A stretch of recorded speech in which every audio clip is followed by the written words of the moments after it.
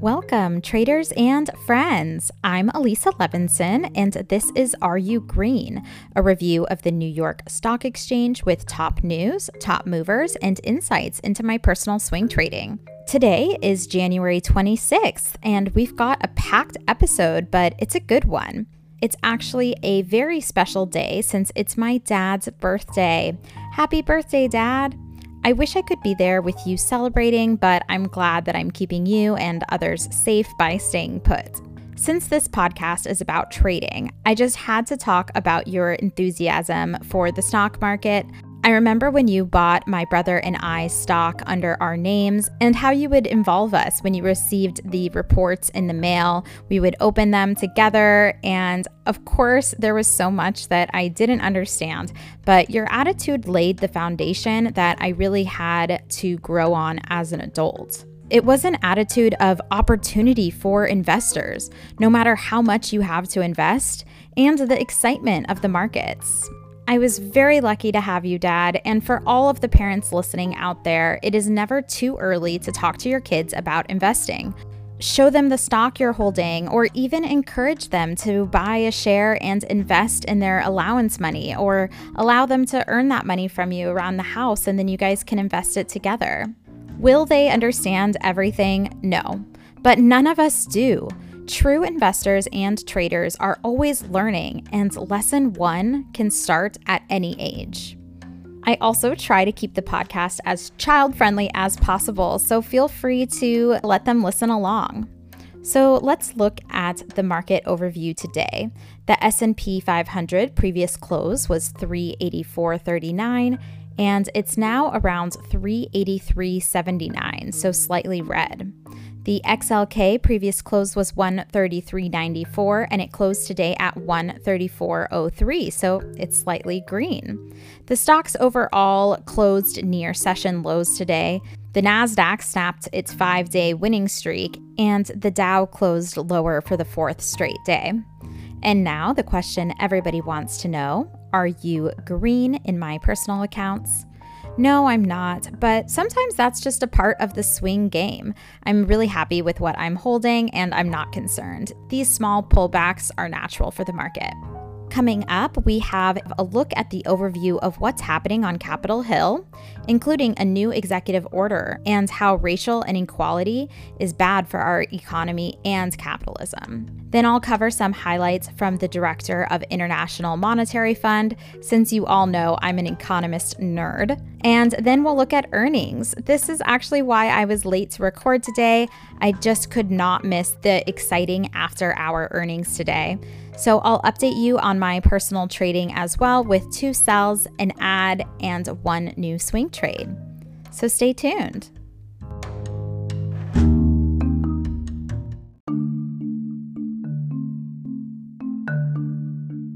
Welcome back. There was a lot of news from Capitol Hill today, so I'm just going to touch on the highlights. The U.S. Senate is moving forward with the formal impeachment of former President Donald Trump. The trial, though, will not begin until February 9th, and that's because they are hoping to complete some business to assist with President Biden's administration, like swearing in and approving his cabinet. This will also give the former president time to build a new legal team.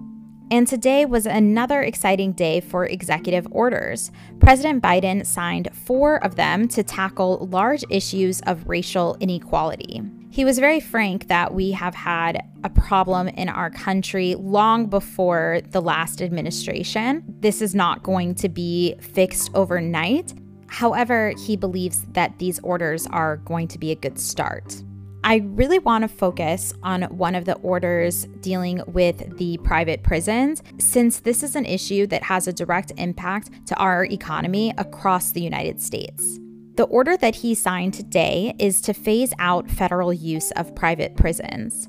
It is counterintuitive to have a reform system that does not reform. These companies have an incentive to keep the prisons full, and it's actually to the detriment of our entire society, since most incarcerated people are people of color, and a corporation is making money from basically holding them. So it is modern day slavery. it also dries up communities. So for example, if somebody commits a very small crime, they're not sure when they will be able to come back to their community, come back to their family, and they don't have a system right now that will help them move on. And when these communities lose their members to incarceration, it does lower the economic ability of that community. And it's not so simple to just get rid of the prison system. I do understand that when people break the law, there needs to be consequences. It's that this system should be reforming individuals who have committed crimes to understand what they did and to understand that they made wrong choices. But these systems should be teaching them how to make right choices and how they can leave after they serve their time, to not just come back to society as a reformed person, but to then be able to actually contribute to our economy. So these private corporations have lobbied that their existence is very capitalist, and to ban this would be a socialist action. But the truth of it is that capitalism at its core relies on a free market, and a free market only gets better with liberty and justice for all. So, and going back to my nerdy side, no pure free market economies actually exist because all markets are in some way constrained by regulations, currencies, etc. And that's a good thing. But instead, markets are measured with the degree of freedom in those markets. Most successful free markets tend to coincide with countries that value private property, capitalism, and individual rights. Additionally, free markets are likely to grow and thrive in a system where property rights are well protected and capitalists have an incentive to pursue profits. So to kind of bring this all around, capitalism and free markets also benefit when the entire population participates. And the more participation, the more growth we have available to us. I mean, think of it, right? If people are not in prison, if they are out working, then they have money to spend and boost our economies. Or maybe they are out running their own businesses, fueling our economy. So the more we restrict individual rights, the more we are restricting our economy. And by privatizing prisons, our reform system is not actually reforming. So by having the federal government take over prisons, unlike the private companies, government prisons have an incentive to reform because it's very expensive to keep people in prison. That for private prisons was a benefit, and they wanted to just keep on making that money and taking it from the government, as opposed to the government running these facilities where they will have more incentive to actually reform the population there, help people, and contribute positively to our society. Speaking of equality, today was also a huge day as Janet Yellen was officially sworn in as the first female Treasury Secretary in United States history. It's crazy that it only took us over 200 years to get in a secretary position. Haha, get it? But anyways, this is huge. To explain the importance, this position is the fifth in line of the succession to the United States presidency. And from one brilliant female economist to another, I heard an interview today with the International Monetary Fund Managing Director, Kristalina Georgieva. It was nice to get an update today on the international market. She was very honest that we have a heavy cloud of uncertainty on the horizon, especially as other parts of the world are still fighting COVID variants. But she was optimistic, explaining that the response from this pandemic has been amazing compared to the housing and financial crash in 2008. She says that we've seen 14 trillion in fiscal measures around the world, and everyone is doing the right thing to get on the other side of this crisis. She was also realistic in saying that we have not yet come on the other side. And she also thinks we need to be mindful and not take financial stability for granted. She was saying to look for weak spots in the banking system and be watchful of the economy, which is what we do on this podcast. So thank you for managing the International Monetary Fund, Kristalina. And the last thing to report on was a couple of earnings. I had to wait until the close of market to hear what happened with Microsoft and Starbucks. These are two tickers that I swing trade often, and I always feel like there is good opportunities that pop up around earnings for these two. So first of all, Microsoft beat their earnings. They beat their revenue estimates. It was estimated to be $40 billion and instead came out $43.1 billion. So really nice revenue reporting for Microsoft. They also reported that their quarterly Xbox content and services revenue increased by 40%. Then we received the news from Starbucks that they had a slight beat on their earnings, but a miss on the revenue side. It was estimated that they would report $6.93 billion, and instead it was $6.7 billion. They talked about how these numbers are due to the pandemic, but they feel optimistic for 2021. It was also interesting to see that the United States sales compared to their sales in other world markets are down 5%, which again just reinforces how hard this pandemic is hitting the United States.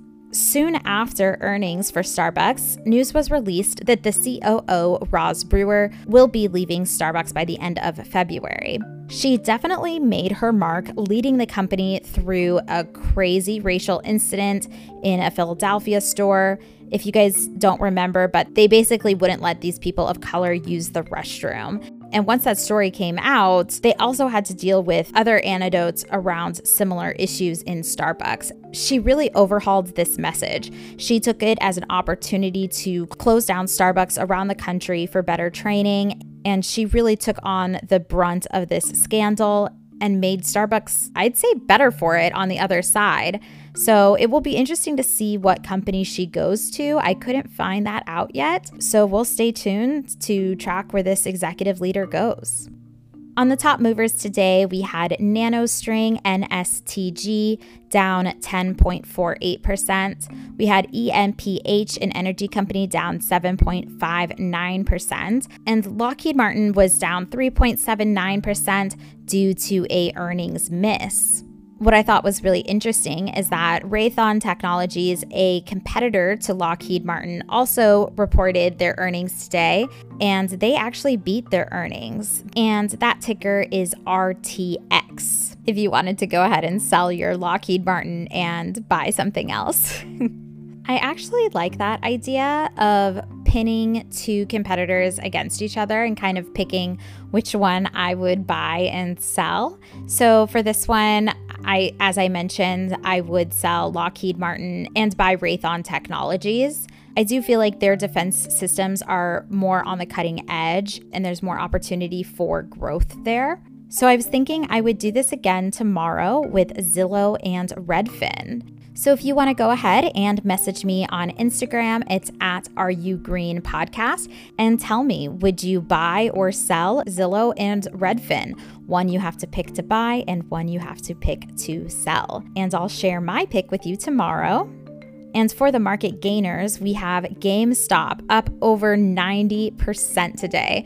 Remember when I told you guys yesterday not to short this? This is why. This movement is insane. When you see a ticker making moves like this, I just stay away, honestly. Then we had Blink Charging, BLNK, up 32%, OSTK up 29%, along with some retail names like Dillard's up 19% and Bed Bath & Beyond up over 20%. Let's look at my personal trades now. First, I had two sells. I sold Twitter at $49.45. My average was $46.48, so I made 2.97 points on that. Then I sold IBM. My average was $117.56. My target was $122, and I like this example because I didn't put an order in at my target. Instead, I put an alert a little bit below, so I could really squeeze the most out of this trade because I ended up selling at $122.43. And I know that's just 43 cents a share, but when you're buying and selling multiple shares, these cents do add up. And overall, I made 4.87 on this trade. So that was a really great swing trade. I also added to my Uber swing trade today at 51.86. That's because that was right at the monthly pivot, and then there's a small weekly pivot below that. My new average is 52.74, and I have a target alarm set at 55, but I'm not going to put any orders in, and I do think that there is more runway for Uber to grow once it exhausts from hitting these bottoms. And of course, as we recover from this pandemic. I also started a new swing today with Twilio. That's TWLO. I'm very familiar with the products, and I know how important a product like this is to lots of other technology companies since their technology is used by other companies.